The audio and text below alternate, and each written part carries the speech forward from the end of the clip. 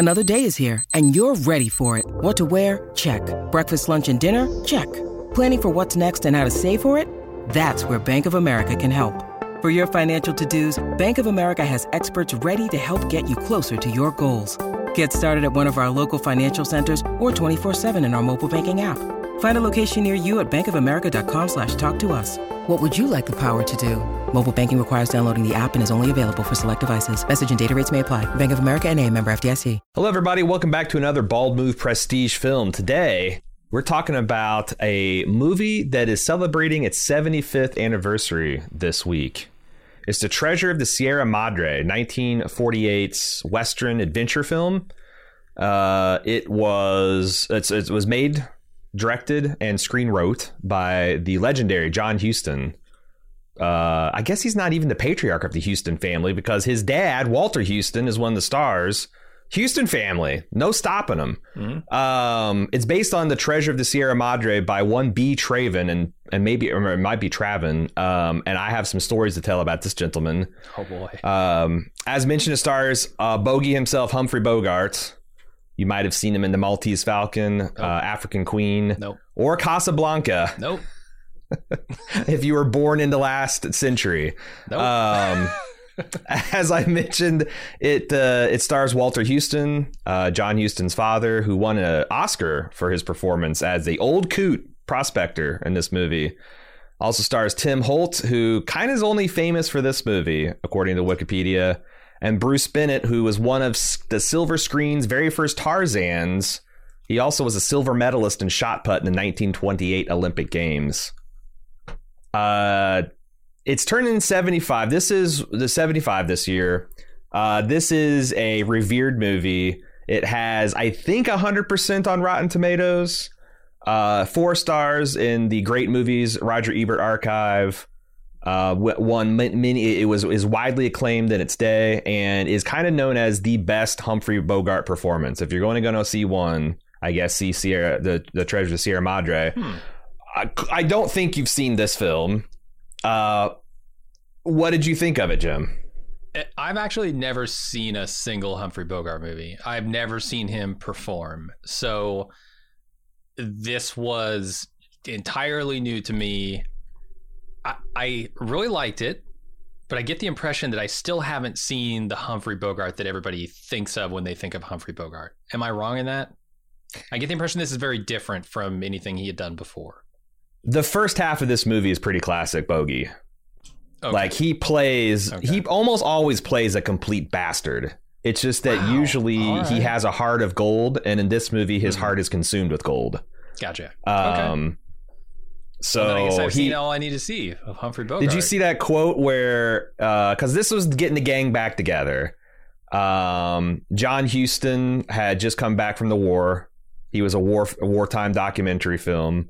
He did The Maltese Falcon with Bogey, then was sucked up into World War II. He came back. Humphrey Bogart was now a big enough star that he could bankroll and essentially do whatever he wanted. Mm-hmm. And they're like, let's get the gang back together and make this film. And there's a famous quote from Humphrey Bogart where he was going outside and he saw a film critic that was, I don't know, maybe talking shit about him. And he says, hey, wait till you see my next film. I'm just a total piece of shit. It's like never something you've ever seen before. And he was talking about this role in The Treasure of the Sierra Madre. So yeah, I think, like I said, it's essentially Bogey, but he subverts his kind of more heroic nature to just play a complete shit in this movie. Okay. Yeah, I mean, as someone who had not seen him before, I was very impressed. I was far more impressed than the Academy, apparently, because they did not bother to even nominate him for an award this year. I don't know if that's fair or not. I mean, the movie itself was nominated and won at least 3 awards. It was nominated for 4. John Huston's dad won, like you said. So I'm kind of surprised by that, but I don't know. I really liked his performance in this. It's very... This movie isn't a lot of other movies, obviously. People who have seen it already know that. I'm just discovering that for the first time. And I'm like, oh, there's that bit of this other thing that I love. And this other bit of something I've seen in 5 other movies. And I was I guess I was surprised by that because I don't even think about this movie. That's the thing. It's like when we got to the, very famous stinking badges scene. Yep. I had lived my whole life assuming that originated in Blazing Saddles. And that all of the references like in UHF and all the times I'd seen it in Looney Tunes stuff were like basing that on that. And no, this is and I guess the novel, The Treasure of Sierra Madre, is where it originally got started because it's almost verbatim. Well, they toned it way down. Thanks to Hayes, they had to tone it way down. Yeah. Well, yeah. But I'm talking about this particular line about we don't need to show no, because that's the thing is everyone says we don't need no stinking badges. Yeah, and everybody says, Luke, I'm your father too. So and everybody says play it again, Sam, in Casablanca, even though that's not the right line, but it's what we all have Berenstain Bears ourselves into believing. Honestly, what you just said, that phenomenon is one of my favorite reasons to watch like really classic old movies. Like if you think this is a trip, Casablanca every 5 minutes is like pop culture punching you in the face. Nice. There's like the three. It's like I cannot believe how much of that movie has been quoted and repackaged and memed until it's just like it's their everyday idioms. And that's what's I think it's like it's a form of kind of like film archaeology that like you dig down and like look at this classic era of Hollywood where like Humphrey Bogart was essentially the Harrison Ford of his day, just mega famous. He belongs in the museum. Huge, just like his profile was huge. He had huge movies. You had the Houstons, it's this big like powerful dynasty, all these different studio like there's this whole pulp culture that is built, our pop culture is built on the top of, and yet we barely ever scratch the surface. And it's so much fun to kind of go and see these like details and how just like today, you got Scorsese, his muse is like De Niro. Yep. Houston had Bogart. Like everything that we see today was done in old Hollywood. Maybe some things we wish would go away still haven't. But yeah, I just think it's so much fun to see the stinking badges and just how like I've never seen a Republic cereal.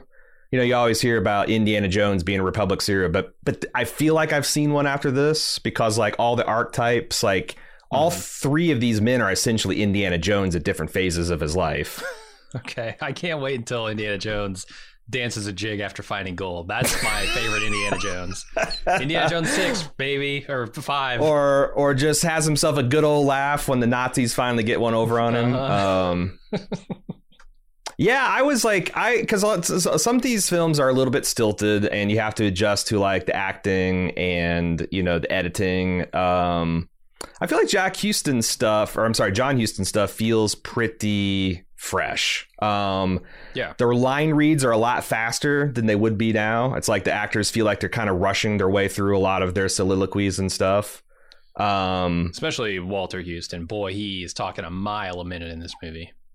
And Ebert mentioned he thought that was an effect, like that he was trying to do his lines as if he's a man that has so much to tell and very little time to tell it, and he's just constantly imparting this wisdom. But I just feel like he needed to take a breath. I really liked it. He's my favorite part of this movie, without a doubt. For sure. Yeah, for sure. I'm just saying, if you made this today, there would be a little different cadence to some of this dialogue. Probably. I'm kind of shocked that this hasn't been remade. Because as you said, the novel is a lot spicier. You could do, and I guess John Huston's original script and way they shot it had a lot more grisly violence. Like there was a beheading. Yeah. That all takes place like off screen now. But yeah, and the black and white, like sometimes that's a barrier, but like honestly, I thought the black and white looked fucking gorgeous. I couldn't believe the contrast that they got. And by the way, this is streaming free if you're a member. I guess if you're paying $15 a month to HBO, it's on HBO Max, and the print that they use is pristine, is gorgeous. Yeah, there's like one close up of Cody, what's his name? That looks real grainy and real bad, but you can tell that was the only thing they couldn't restore. Yeah. This was one of the first Hollywood films apparently that was shot on location. They actually went to the Mexican state of Durango. They shot on location outside of the U.S. Yeah, outside of the U.S. You're correct. They shot in Tampico, Mexico. There's a whole legend about them getting thrown out because they didn't bribe the right guy. Got back in. That guy got murdered 2 weeks later. I mean, there is some gangster shit going on in the making of this film. And as a plus for filming outside the United States, like, a lot of Westerns at the time when they were filming indigenous people or Mexican people, they would just be Italians or other white guys with bronzer on. They actually had authentic indigenous and Mexican cast, some that went on to the fame and fortune in Mexico's film film industry at the time. The only kind of sour note is there is like there's a lot of I wouldn't say hateful racism, but like casual dumb white guy racism towards indigenous peoples. There's one scene in the film that Roger said, Ebert said that it belongs in a lesser film. It's the one where John Huston's dad is kind of lounging after he became the medicine man for the people. Right. That's It's not a little egregious. I've seen way worse in even more modern movies, but it's definitely there. Yeah, it's not like John Wayne and his Searchers where you're like, Jesus fucking Christ, this guy hates Native Americans. It's just tone deaf and cringy. But I just want to let people know we actually have I'm aware that we have a lot of Native fans, and they're constantly recommending stuff like, Res Dogs and stuff. So I just want you to know, there's especially towards Native women. There's a couple of terms that would not pass muster today. Otherwise, this is a great. We've been talking about it as if it's an adventure film, but it's really like a moral parable. A morality play. This is a story about how greed can twist people up. Damn near Shakespearean. And I think Bogart really leans into that in the second half of this film. I wholeheartedly recommend this film. The other thing that I thought that might take people out of it is the score. They played a little, like, cheesy, but not much. Yeah, because it's just funny because they, like, when they first opened the sluice gates, they play it like it's some, I don't know, like some high stakes, dangerous operation. And the music is almost identical during a cave-in that almost kills Humphrey Bogart. It's just it's just like this guy's got a score and he's going to play it, whether it fits to the emotional beat at the time or not. But there was only one place I noticed a weird score cue that was trying to do too much work. It was trying to give you the emotion that Humphrey Bogart was feeling without actually showing him giving it. And it was after, I want to say it was like right before he kills the dude. I noticed a couple where it's like it was a little lighthearted and capery when it was kind of serious, and it was very serious and bombastic when it's kind of mundane, and the guys are just kind of working. Yeah. But it's Max Steiner. It's called the father of film music. I'm talking shit about. Never heard of him. Yeah, well, he did. Speaking of Searchers, he did Searchers, scholar. Casablanca, Gone with the Wind. All right. Pretty good career. Man, and it's just like the on location stuff really pays off too, because when those guys are trekking up in the mountains, by God, you can tell it. Yeah, it looks rugged and arid and dusty and dirty and dangerous. I found out that this is also the performance, which it's crazy. The Academy didn't appreciate this, but apparently Daniel Day-Lewis did, because he based a lot of his Daniel Plainview character in There Will Be Blood on Humphrey Bogart in this movie. I saw that. That makes a lot of sense now. It makes a hell of a lot of sense. The movies are very similar in their themes, for sure. In fact, you could almost say that this film is the version where, or what There Will Be Blood is the version where Humphrey Bogart got out of the canyon alive with his first strike at Rich. Yeah. He didn't break his back in the mine. He was able to get out, and because it's such a great evolution. And what's interesting is, well, God, I don't want to lay the whole plot out. It's an old movie. It's celebrating its 75th anniversary, for God's sakes. Do we have more non-spoiler things to talk about, or should we just get right into it? I think we should get into it. We'll be right back with more Bald Move after this brief pause. When you need mealtime inspiration, it's worth shopping Kroger, where you'll find over 30,000 mouth-watering choices that excite your inner foodie. And no matter what tasty choice you make, you'll enjoy our everyday low prices, plus extra ways to save, like digital coupons worth over $600 each week. You can also save up to $1 off per gallon at the pump with fuel points. More savings and more inspiring flavors make shopping Kroger worth it every time. Kroger, fresh for everyone. Fuel restrictions apply. And now, back with more Bald Move. So this movie is set in the 1920s. Humphrey Bogart is a down-on-his-luck American who's in Tampico. Somehow, I don't know why, he's in Tampico, Mexico, and he doesn't have enough money to get out. He's barred from protectionist labor policy, from even shining shoes. So he essentially waits for work to come and begs other Americans for cash where he can. He unexpectedly gets a paying gig and wins a lottery ticket and meets two men at a hostel that give him an idea to take this small seed and stake themselves into a 3-man mining operation and go way out into the wilds of Durango to find their fortune, to try to strike it rich with gold. And they all start off equal partners, equal stakes. But the old experienced prospector says, just wait until you see what gold can do to the souls of men. And by God, he was right on the money. I was very tickled. I wonder if we uncovered that in our There Will Be Blood podcast. The fact that this was kind of based on the Humphrey Bogart character, because Maybe. When I read that, it made so much sense. Yeah. That this film kind of was the blueprint for a lot of the themes and sensibilities of There Will Be Blood.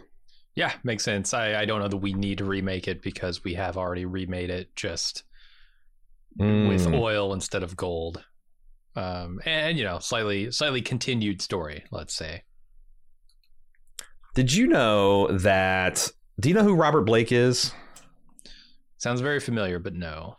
He's a famous kind of like 60s and 70s film and TV star. He was really famous for the cop show Baretta, and he's also famous for probably killing his wife and getting off on the criminal trial, but getting screwed to the wall in the civil trial. He was also apparently a famous child actor, and he plays the little boy. I think he's the only brown-faced role in the whole movie. He plays the little boy that sells Humphrey Bogart the lottery ticket. I was thinking, that doesn't... Okay. Yeah. Uncredited. Like, he was doing little Rascals, late stage Little Rascals stuff, and then they pegged him for this one. All right. I want to talk about the film. Maybe we should talk about the film, because I really, really want to talk about this Beach Raven stuff. Okay. I thought this was interesting because when the film opens, I'm looking at Humphrey and he's being like, he's kind of like, his hard bitten wise ass, like he always is. And as the film was project, I was thinking that Humphrey Bogart was going to probably be the good guy. Like the other guy, like they're all three swearing that, oh, I'm the most trustworthy this. Well, I'm the one that's like, I thought he was going to be the guy who, because he's the big star. Mm-hmm. And it was uncommon for like big stars to play this big of a heel role. And as it became clear that no, he was the one that was going to turn into a paranoid lunatic, I became fascinated. And some of the work he did after he shot Cody is like Edgar Allan Poe, Telltale Heart. It's like something out of Hamlet. It is just him turning himself out inside out with his own conscience, and the greed fueling him trying to ignore the effects that's having on his life. Mm-hmm. Yeah, I like that scene where he lays down to try and sleep the night after he's killed him, and you know, he talks about the conscience. Well, if you don't believe you have a conscience, it can't bother you, right? And then the fire rages in front of him as if to say, good luck, buddy. Yeah, like it's the literal. It turns in that campfire turns into literal flames of hell. Yeah. That was a hell of a shot. There are two really amazing shots in this movie that I feel like are ahead of their time. It's that shot, and it's the shot where they're both trying to stay awake because Humphrey Bogart will. Curtin knows that Dobbs is going to kill him if he falls asleep, and I guess Curtin is hoping he can get Dobbs to town before he falls asleep, which is insane because given how far they still have to go, obviously. Anyway, there's a shot where he actually falls asleep and the camera is positioned behind his head. So as he falls asleep and his head drops, you see Dobbs there staring at him with murder in his eyes, right? It's such a good shot. Yeah, that I don't know why Curtin didn't tie him up like he suggested. It's almost like he had to prove to him that look, dude, I'm not trying to screw you over. But the second the guy pulls a gun on me, I feel like, he's gone crazy. I mean, maybe you don't screw him over when he gets to town and you divide everything up by threes and then you take his gun and you get the first steamboat out. But no, you kill the guy. Dude should have tied. You kill the guy. You're not gonna be able to tie him up. Like, he's gonna fight you. Like, what are you gonna do? Put your gun down? Ask him to tie himself up? Like, that's the thing to me. Like, there's a scene where they talk about how, the Federale's got it right. They find the criminals, they convict them, and they have them dig their own graves and put them in the hole and bury them that day. Right. And I'm thinking, what is it that possesses a person to dig their own grave knowingly? Why would anyone ever do that? I've often thought that too, because I'd be like, fuck you. What are you going to do? Kill me? But I guess... Right? Yeah. I guess they make it more painful. Like, that's the phrase. Like, maybe if there's no way to get out of this situation, and it's like dig a hole and then get a clean shot, or then just they beat you to fucking death. But I don't know. I still might be like, fuck you, beat me to death. Yeah, I don't know. In the moment, who can say? But like, it at least put up a little bit of resistance. Say no first before you just go. All right, I guess I'm gonna dig my own grave. Anyway. I don't know. I really love those shots. That was something that was like in Dan Carlin's his Hardcore History episode, Painfotainment, which is like a history of human execution. I guess that was a real thing in the Middle Ages on into like Victorian times, is that like people just meekly went to the hangsman gallows. It's like, you would think most people would act out, but like there is so much like civil expectation that like, well, you stole or you did, and you know, very few people were wrong. You know, it's like there's like, well, I guess this is, you know, and they give speeches about how people should learn from their example, and it's this like crazy shit, like how right. But I mean, I don't know. There's also a genuine belief in an afterlife. Fair. A lot more so than I think today. That it's like, well, you know, maybe I can, if I'm not a complete asshole on the way out, maybe they'll look the other way. But sure. I thought the exact same thing when I saw those guys digging those holes. Like, where's the stinking badges now, man? Where's the piss and vinegar now? Yeah, wild. I don't know, but in my mind, he would have been totally justified.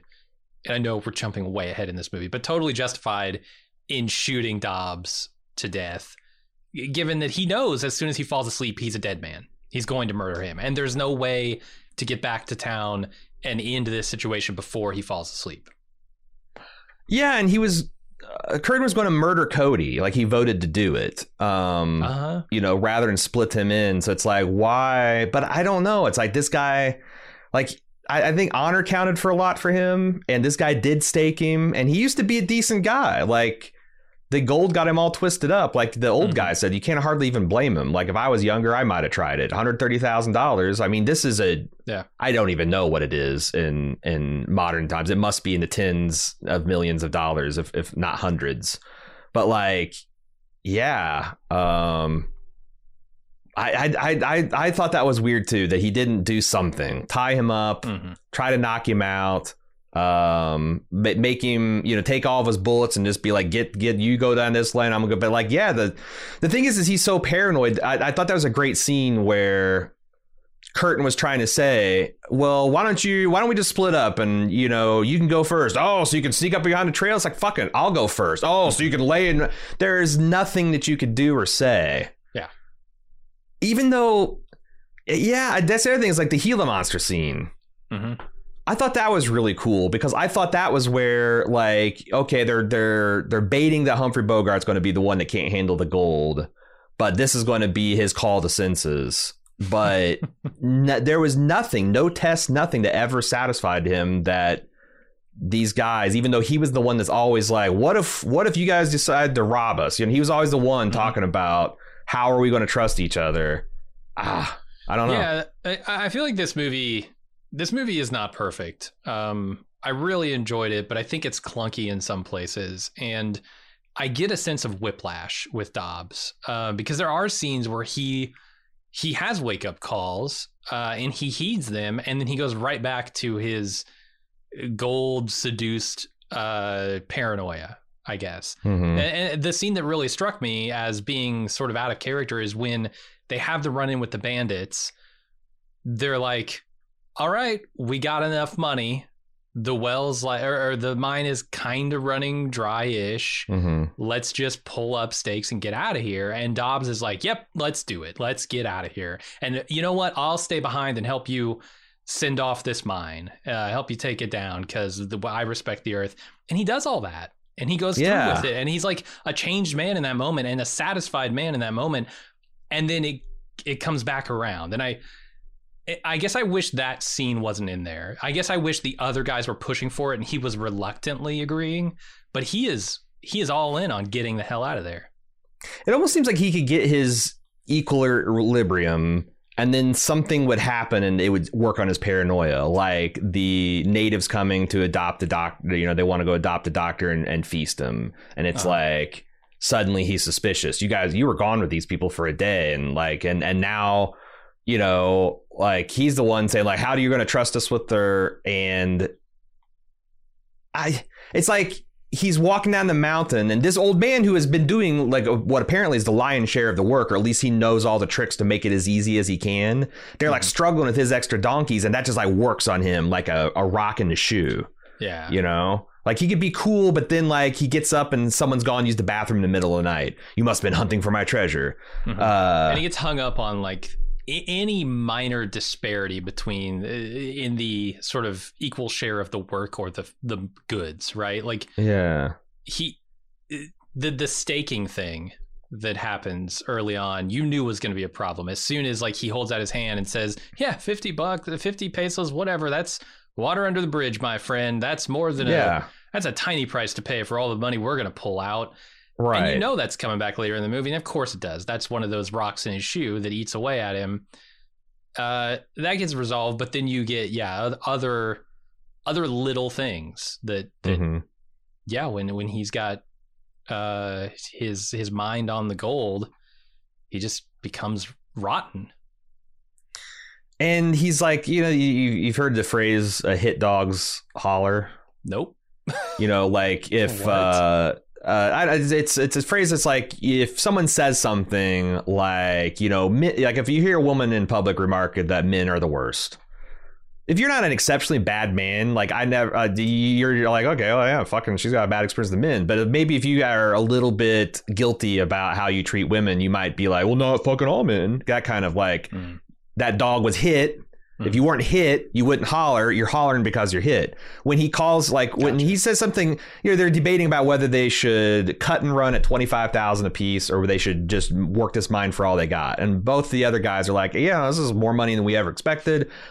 And Humphrey Bogart wants to stay. And Curtin calls, you know, says, well, let's not be hogs. He's not even saying that he's just like, they're talking it out. And fucking Bogart got all up in his feelings about that, pulled a gun on him, threatened to take his, you know, suddenly turns into a capitalist and's like, I put up all the stake.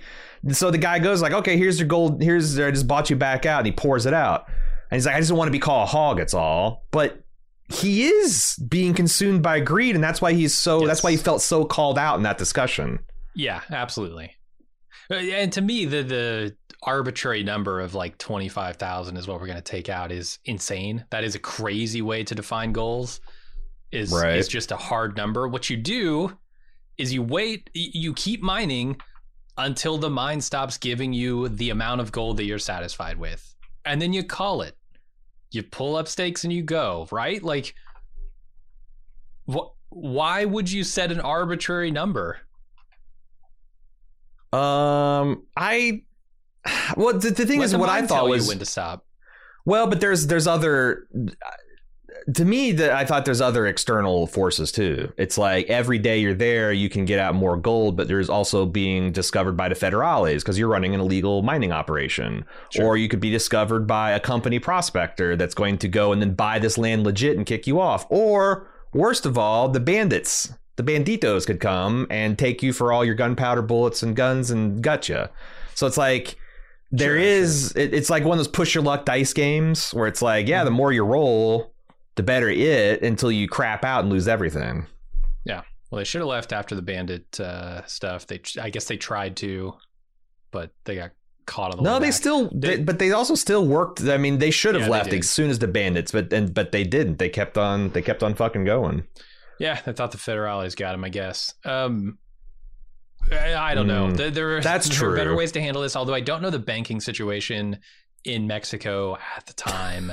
It's probably not great. I'm thinking like, okay, what do you do? Do you take the gold back on a weekly basis or something? Everything you find and cash it in and then store your money where? Nah, man, they had the Chase app and they just took a picture of the pile of gold and it automatically calculated and put it into their, it was like, I don't know why they're trying to get to Durango. To just like throw the gold into the wind, right? Right. But the mountain takes what it wants back. Mm-hmm. Because that's the other thing is like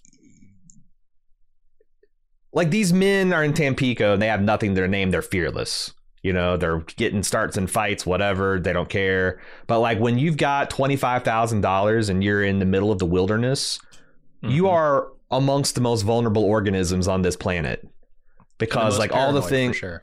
Right, because like they're like that's what's made clear is that you only have what you can protect in this, or you can hide and otherwise defend. Because if you go to the authorities, you're more likely to just have your fortune taken from you anyway. Because you're being a bandit, you are illegally mining on probably federal land or whatever. Like you're not paying for any. But also it's a fuck you game because if you did, like the old man explains, if we did the proper paperwork and did everything right. Some other larger company will see that we're successful and will buy us out and kick us off when we've only got 10% of the claim. And that's probably right. I mean, I saw There Will Be Blood. It doesn't seem like the big boys played fair. What was it? Was it Pale Rider? Was that the Clint Eastwood movie that we just watched? Yeah. Uh-huh. I saw that one. That one doesn't work out too well. Yeah, they have a claim jumpers, there's a whole, it's just they call it the Wild West for a reason, I guess. Mm-hmm. Because they're all the things we take for granted, the protection of law and whatnot. It's like almost everything outside the big towns was de facto outlaw rules. Sure. Makes sense. I imagine it's hard to guard a fortune like that in the wilderness. Yeah, and it's like there's also some really cool things they did where right where the guys were at their throats the most, and it's mostly Dobbs. When I say the guys, you got to understand that like the prospector was constantly trying to, like he's like an engineer monitoring an engine, and he's trying to like move the dials and placate things. Just like God, I got to keep this thing from blowing for just a couple more days. And the young kid is like, feels obligated to Bogart because he staked him out, all this other stuff. But like they're at the scene where they're the most at each other's throats, the new guy, Cody comes in and they're all about to kill him. And there's nothing as unifying as a common external threat. Sure. And I thought that was so interesting, like how they moved, they instantly moved as one, these four men when the Banditos came, because they can't trust each other. Certainly can't trust this Cody guy, but we trust him a damn sight more than these banditos that have already tried to kill us once in this movie. I thought that was an interesting little kind of human portrait that they painted. Yeah, for sure. The enemy of my enemy is my friend. So the friend of my enemy is my enemy. Is that how that works? I don't know. I guess so. But it's like it lasted exactly as long as the bullets flew. Right. Well, and then the guy was dead, but that's yeah. story. And then there was that whole scene where they find out that he had a wife that's like, oh, please let this be your last expedition. Me and Timmy cry for you to come home every night, and you've got your real treasure here, and this, that, and the other, and everybody but Bogart feels bad for him. Yeah. I mean, he probably saw that it was a little melodramatic, but ultimately pretty effective. But it's like, it's only melodramatic if he carried that letter forged for the express purpose of making someone feel guilty for killing him. Otherwise, well, I mean, it's just his wife begging. She used was just like over the top. Oh, the fruit harvest and all that stuff. Anyway, I don't know what possessed them to try and kill this guy.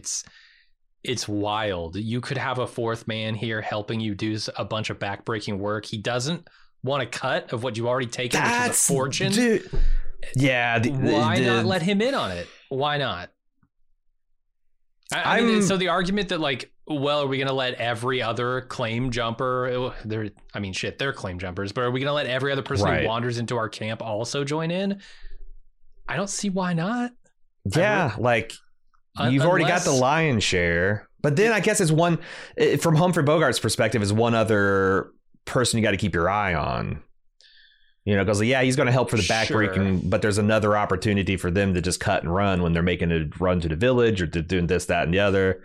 I don't know why Curtin votes to kill him. That's what I don't understand. Is he seems like a decent guy who is very reluctant to kill, will find any reason not to the point where he's willing to risk his own death by falling asleep just so he doesn't have to kill this other guy.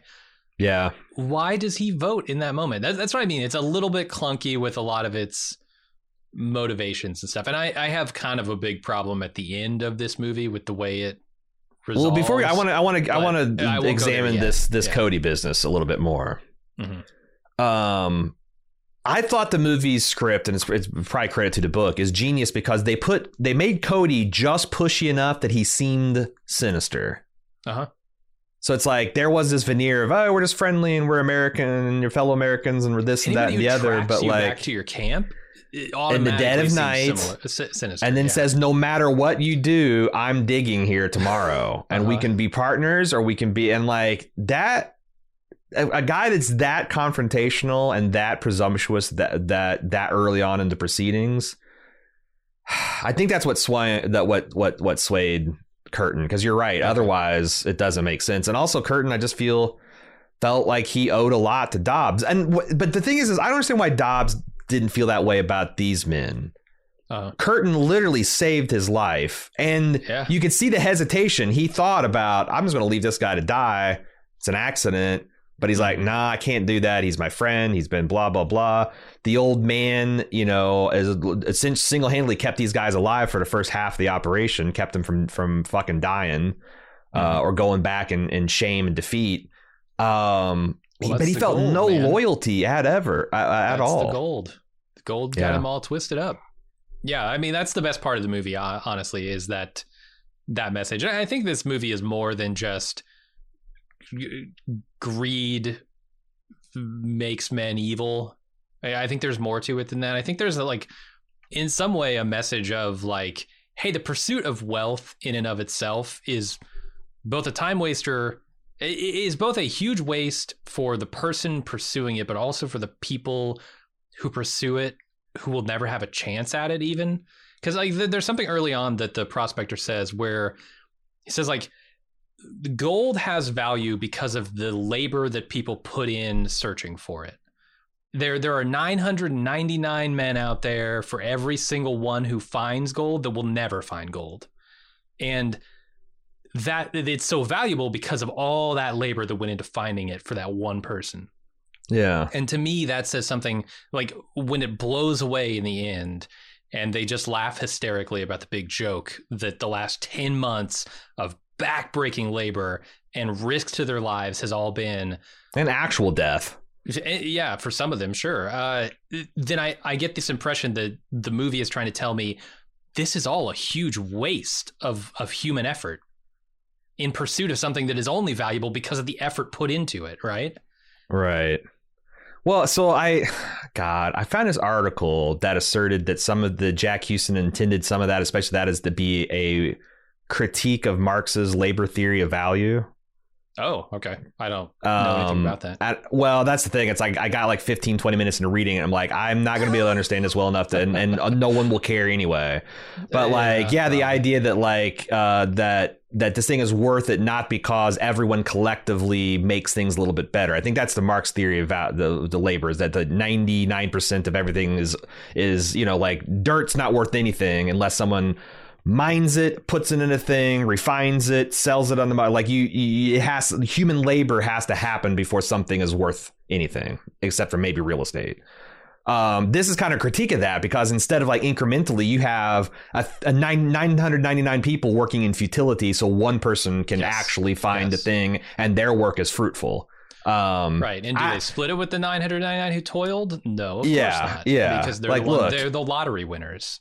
Right. And I look, I'm not, the Marxist stuff, it's pretty old, probably is, could be, it probably has a lot of stuff, a lot of literature written since that improves upon it. Mm-hmm. But like, I don't know if a Western about claim jumping and the outlaw lands, badlands of Mexico really has a refutation of some all of Marxian analysis, but whatever. I don't know if that's all intended, but I was certainly drawing those ideas from this. And like, gold is kind of the perfect, especially gold at that time, before Monster started putting it in their cables and selling them for $45 for a 3-foot cable.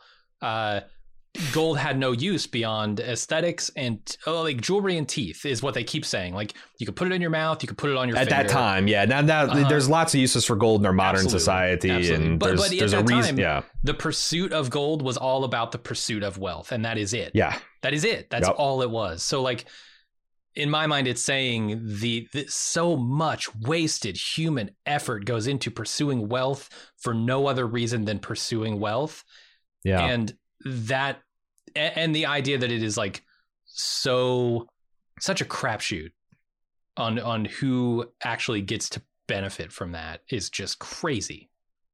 Yeah, this movie a lot also reminded me of Jesus' parable of the faithless servant, where, you know, there's this one servant that owes his master, I don't know, something crazy, like 1,000 talents. It's something like 3.5, 4 years of pay. And it's eating him up, and he knows he can never repay it. And he goes to his master and says, look, man, I am way over my head. I'm never going to be able to pay this off. It's killing me. It's burying my family. Is there anything we can do to work it out? And the master is like, you know what? It's nothing between you and me. Let's just, you know, you've always been good to me, treat me right. Let's just forget the whole thing. And this servant goes off and runs and finds one of his fellow servants that works at the house, and this guy owes him, I think, I don't know, 5 denarii, like 5 days' pay.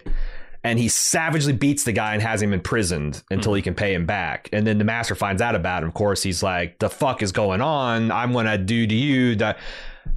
And if the whole thing is like, if you ever find yourself in a position to, like, you know, you've experienced an evil yourself and have somehow gotten, like, isn't it kind of like upon you to use that wisdom to forgive someone else? And Bogart does the opposite. Like, the first 30 minutes of this film, he is living in squalor poverty. He's begging. There's this great scene where he soaks the same wealthy American 3 times for $1 in the space of an afternoon. John Huston, by the way.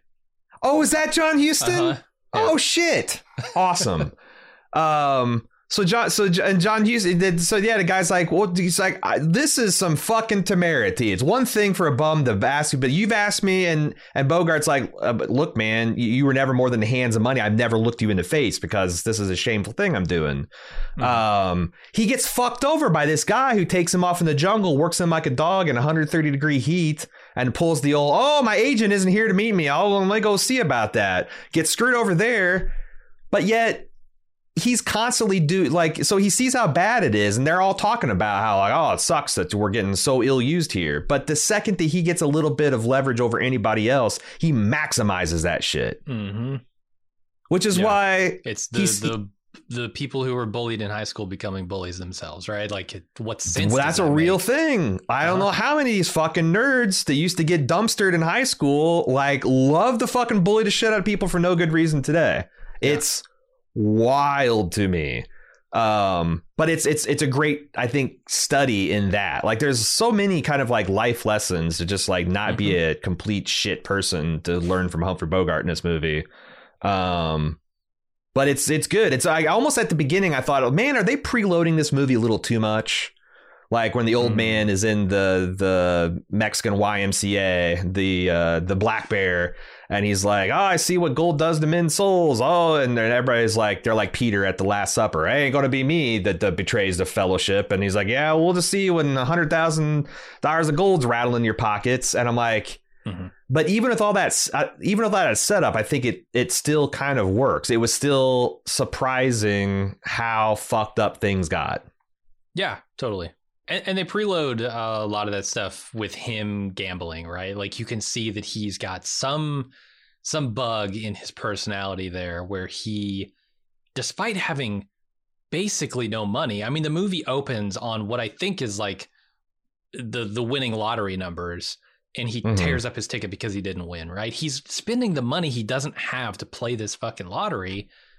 He's clearly got that bug, the gambling bug. And so, you know, when he hears about the fortune he could potentially make off of gold, of course he goes in for it. And of course he gets them all twisted up because he's got a bad relationship with that stuff. Yeah, he came down with gold fever bad, and what Bogart does towards the end of this movie, you mentioned like the evil glint in his eye. It's something else. It's some scary shit. And then that final scene where there's so much great tension that's built over the course of this. The two ones that really stand out in my mind are when the stranger, Cody, is like looking out over the banditos slowly coming up the mountain. They keep on cutting from the guys trying desperately to strike their camp so they can hide all trace of their existence. And these guys slowly making their way up this mountain. I thought that was really cool. And the other one is at the end where Dobbs is accosted by these banditos who, you know, they tried to rob him on the train. They tried to rob him at the claim. And now they're going to rob him within a day's ride of his ultimate victory.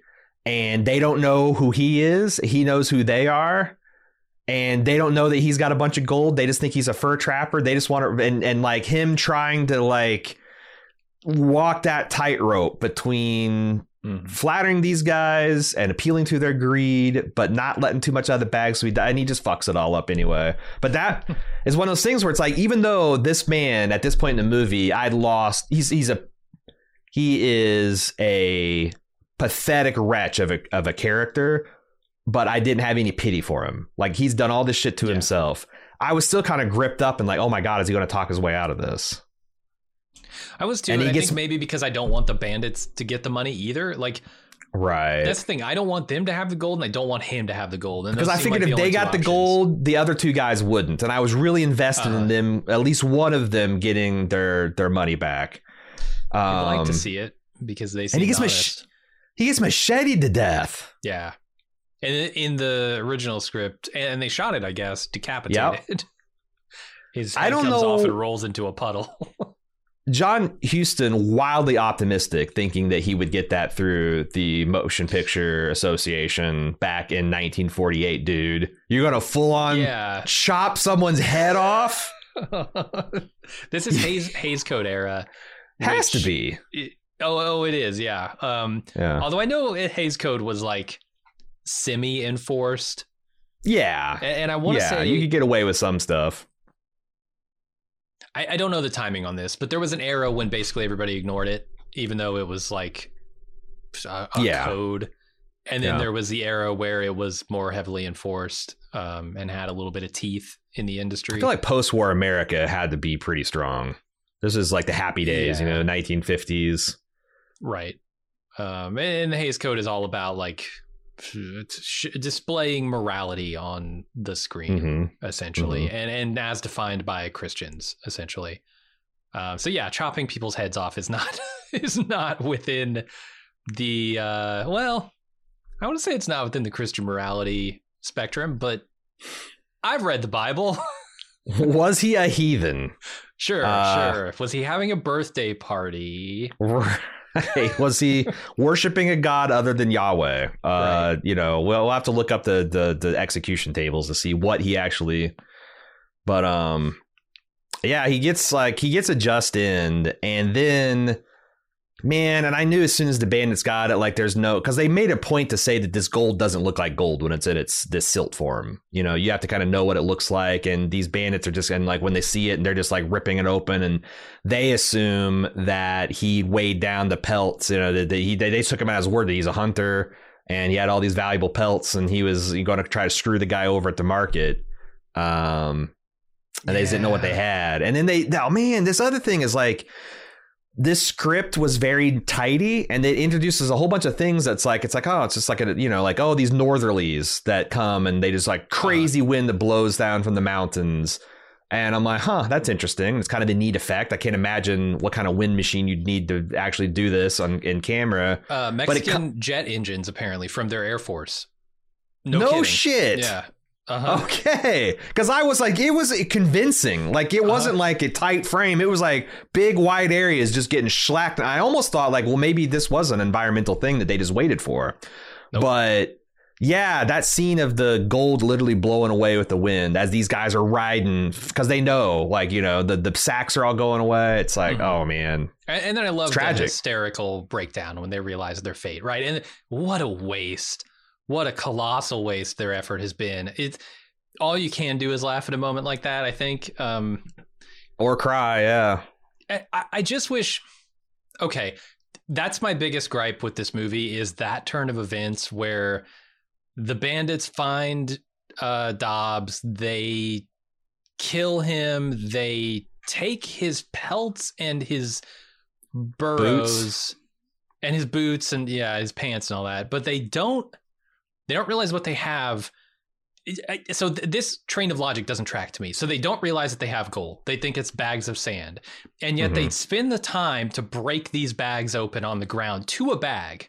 Like every single bag is broken open so it can be scattered to the wind later. I think that is like a bridge too far for logic for me. Because if they think it's worthless, why would they spend time and effort to break open these bags? The only thing I can think of is they thought maybe they hide something in the sand, like you'd hide coins or jewelry or something. But then why would you? That's incompatible with what they think they're being used for. Well, it's incompatible with them thinking that they're just going to like, because what are you going to do? Weigh it, and as soon as the guy weighs it, like I need to get something out of that pelt because it's got my valuables in it. I've got thousands of pesos in that bag. Yeah. It doesn't quite track, but honestly, like the end of the movie is so good, it doesn't matter. Ultimately, I think like that windstorm, that norther that comes up is just like the perfect end to this movie. It shows you just what a waste the pursuit of this wealth has been. Yeah, and Walter Houston, I mean, maniacally laughing. And it goes on because like I was worried because like sometimes things get a little stagey in this era of Hollywood, and I was wondering like what it'd be like to watch two men just piss themselves laughing for 60 seconds.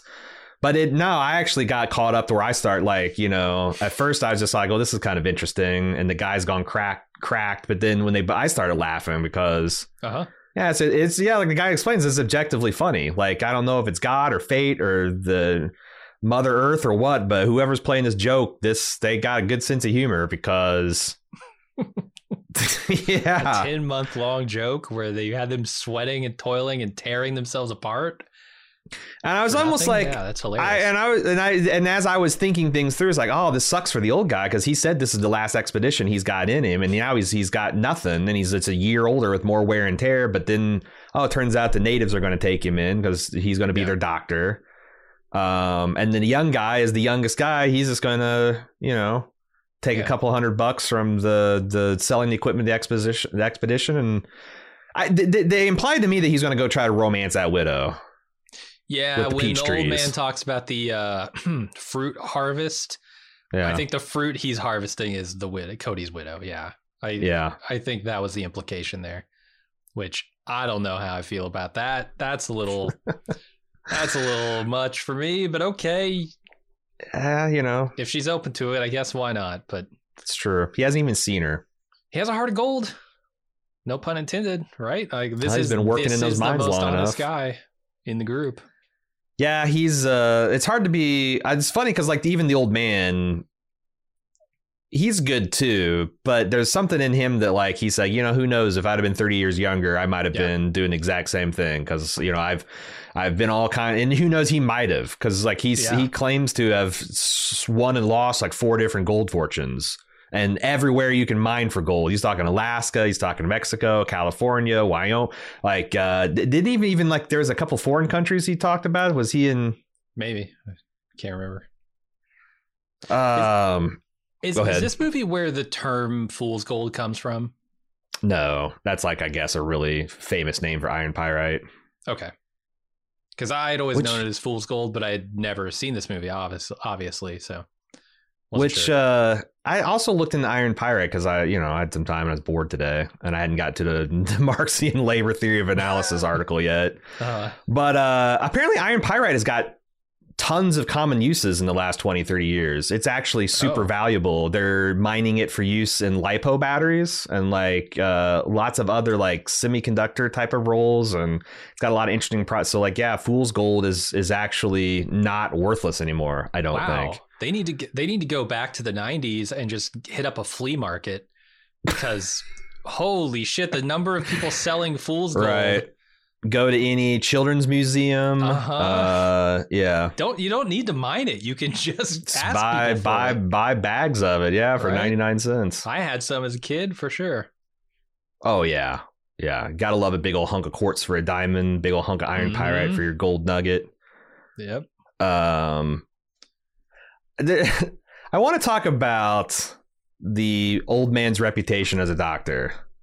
Oh yeah, this old timey CPR. I've always seen this in Looney Tunes, right? When like Bugs Bunny drowns or Porky Pig drowns, and someone grabs his arms, they're pumping him like a water pump and doing all this stuff. And this guy is just like, he's just pumping his kid's arms up and down, rubbing tequila on his gums, slapping his hands. Like, it's like you are taking advantage of these people, claiming the white man's medicine healed their child. In fact, he might have woken up a half hour ago if you hadn't been slapping him and pulling him like taffy.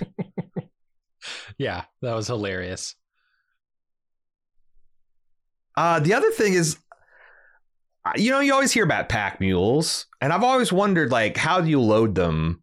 This little wooden scaffold with the pegs, and just you tie up the bag so they have loops at the end, and you just as many of those loops you can stack on the burro. That's how much he carries. I'm like, holy fucking cow, that's really clever. And I started thinking, man, you could really go for a long ass camp or through hike if you had a donkey, if you had a mule.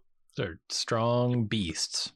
Yeah, like if you could go a whole week with 50 pounds on your back, you could go a month. Plus, if you had all, like just a bag of beans and rice and beans. Yeah. What do you, I don't know. It feels like in some ways a perpetual motion machine type of thing. So a mule can carry not only enough food for itself to live for that long, but also for you to live that long.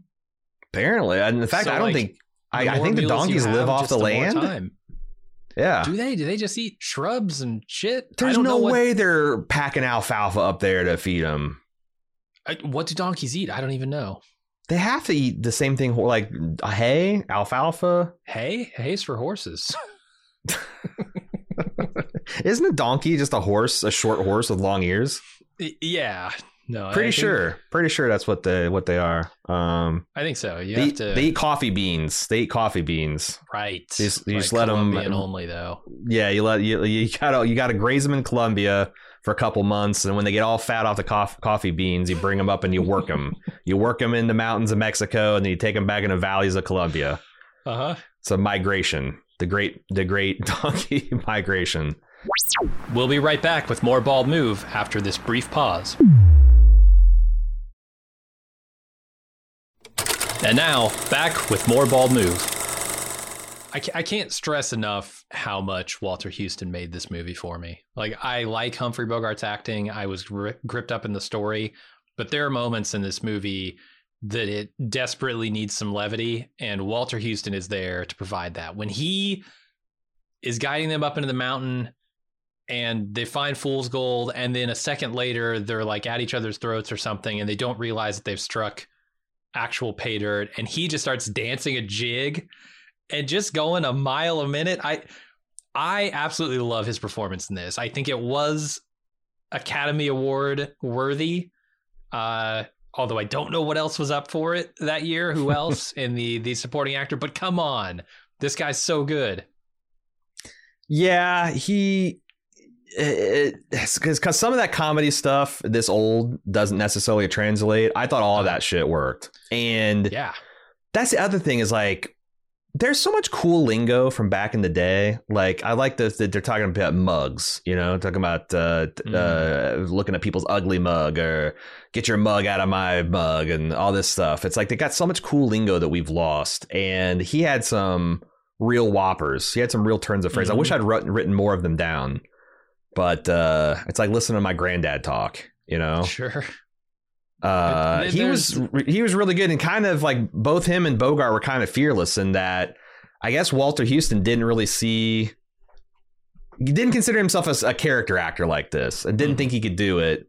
End up crushing it, and Bogart, you know, a heroic leading man playing this big of a shitheel, seemed like it was both like pretty brave performances for their time.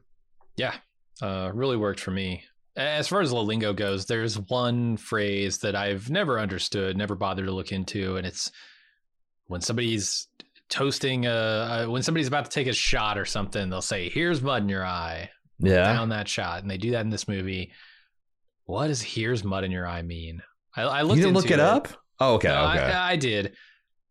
It's one of those things that's inconclusive. Nobody can really say for sure. And of course, it's one of those things that people think originates from one of the great wars, right? Because they always do. It could be for like soldiers who came back from the trenches of World War I and were like, they always got covered in mud, and then it just kind of evolved out of that. There's also a possibility that it was from the Bible, like had a biblical note to it, because Jesus famously healed a blind man by putting mud on his eyes. Oh, right. And so that might be like a best wishes kind of thing, or to good health, to good fortune, that kind of thing. Hey, Jesus rubbed mud in your eye. Yeah, yeah. I could see that a lot more than I could see the trenches, because I don't know. Yeah, it's hard to put that together. Yeah. It could just be some fatalistic, you know, gallows humor thing that soldiers were doing after "Here's mud in your eye." I don't know, but True. Both of those are possible. None of them are confirmed. So take that for what it's worth. The other thing that struck me about some of the things that the prospector said is when they're going up the mountain, he's talking about, it's when they find the fool's gold. He's like, well, next time you guys think you struck pay dirt, how about you call me before you waste a bunch of water, because sometimes water is more precious than gold. And to me, that is part and parcel with the rest of the message of this movie, which is like, water is a life-giving substance that you absolutely need. Gold is superfluous in every way to human existence. So yeah, the idea that, hey, we might want to hang on to the water and not worry so much about the wealth, that strikes a real chord with me right now. Yeah, especially since it's also reinforced in the end of the movie, because like when Bogart's stumbling down from the mountains, he runs out of water because he's not being careful with it, or, you know, he doesn't know what he's doing. Maybe got lost and turned around a couple times. And like everything that the old man said, he's done the opposite of, in terms of being trustworthy, in terms of, you know, honoring agreements, in terms of even taking care of your water in the desert. And it all, like, I got the idea that Bogart, even if he hadn't run into the bandits, would have died. He might die from dysentery if 12 hours later from drinking out of that muddy puddle, you know? That's exactly what I was thinking. Yeah, like I just think that you can't do it alone unless you're Daniel Plainclothes. Sure. Daniel Plainclothes, the famous oil man. What is his name? It's Plainclothes. Plainclothes, sure. Is it Plainview? Yes. Oh shit, Daniel Plainclothes. You know, Undercover detective Daniel Plainclothes. Yeah, he was undercover Pinkerton the whole time. The whole time, the oil man stuff was just a front. Oh God. Ooh. Oh God. Thank you for that one, Brain. That's a good one. Do you got anything else? No, that's it. Because speaking of things that aren't what they appear to be, this guy B. Traven, I'm gonna call him B. Traven, B. Traven, wrote a lot of highly regarded westerns. The Treasure Sierra Madre, obviously adapted into a film. No one knows who this guy is. Wait, It's like Jack the Banksy? Ripper.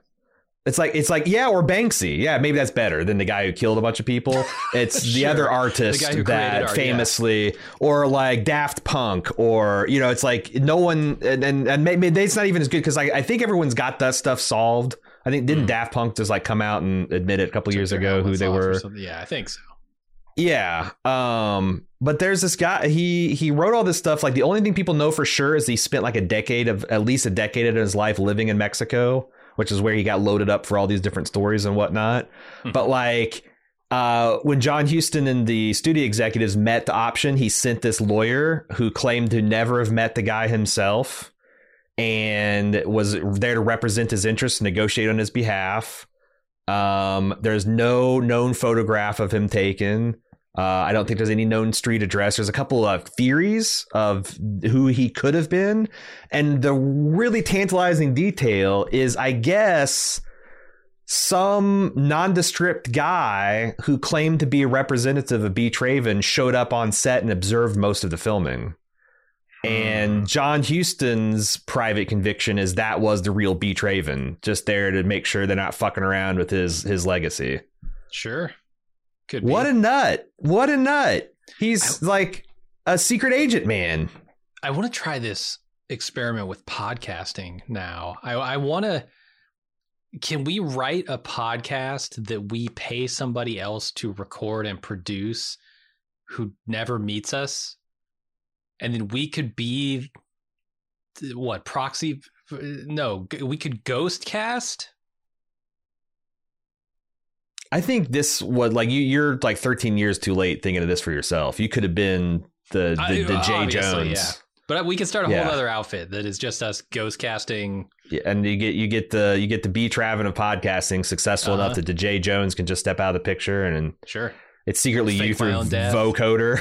Fake your own death, right? Right. Retire to Belize. Sure. It'll work for this guy. That's wild. That's wild. I thought that was an amazing story. And the other thing that was amazing is, so they got they secured the rights to the film in Tampico, Mexico. It's a beautiful city and it's all on location and they really show it off in this movie, the beginning of this movie.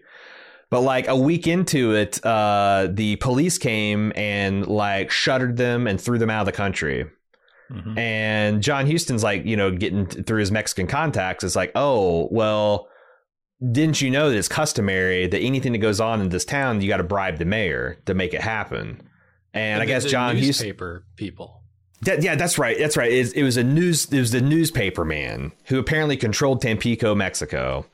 And John Huston put out through some of his, like, you know, high profile contacts, some feelers, and appealed directly to the president of Mexico.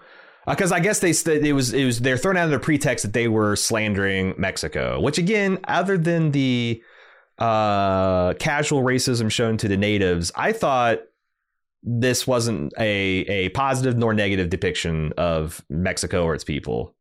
I guess it's a law. They kind of portrayed the mountains as a lawless place, but that was half of America at the time too. Right. It's the mountains. Come on.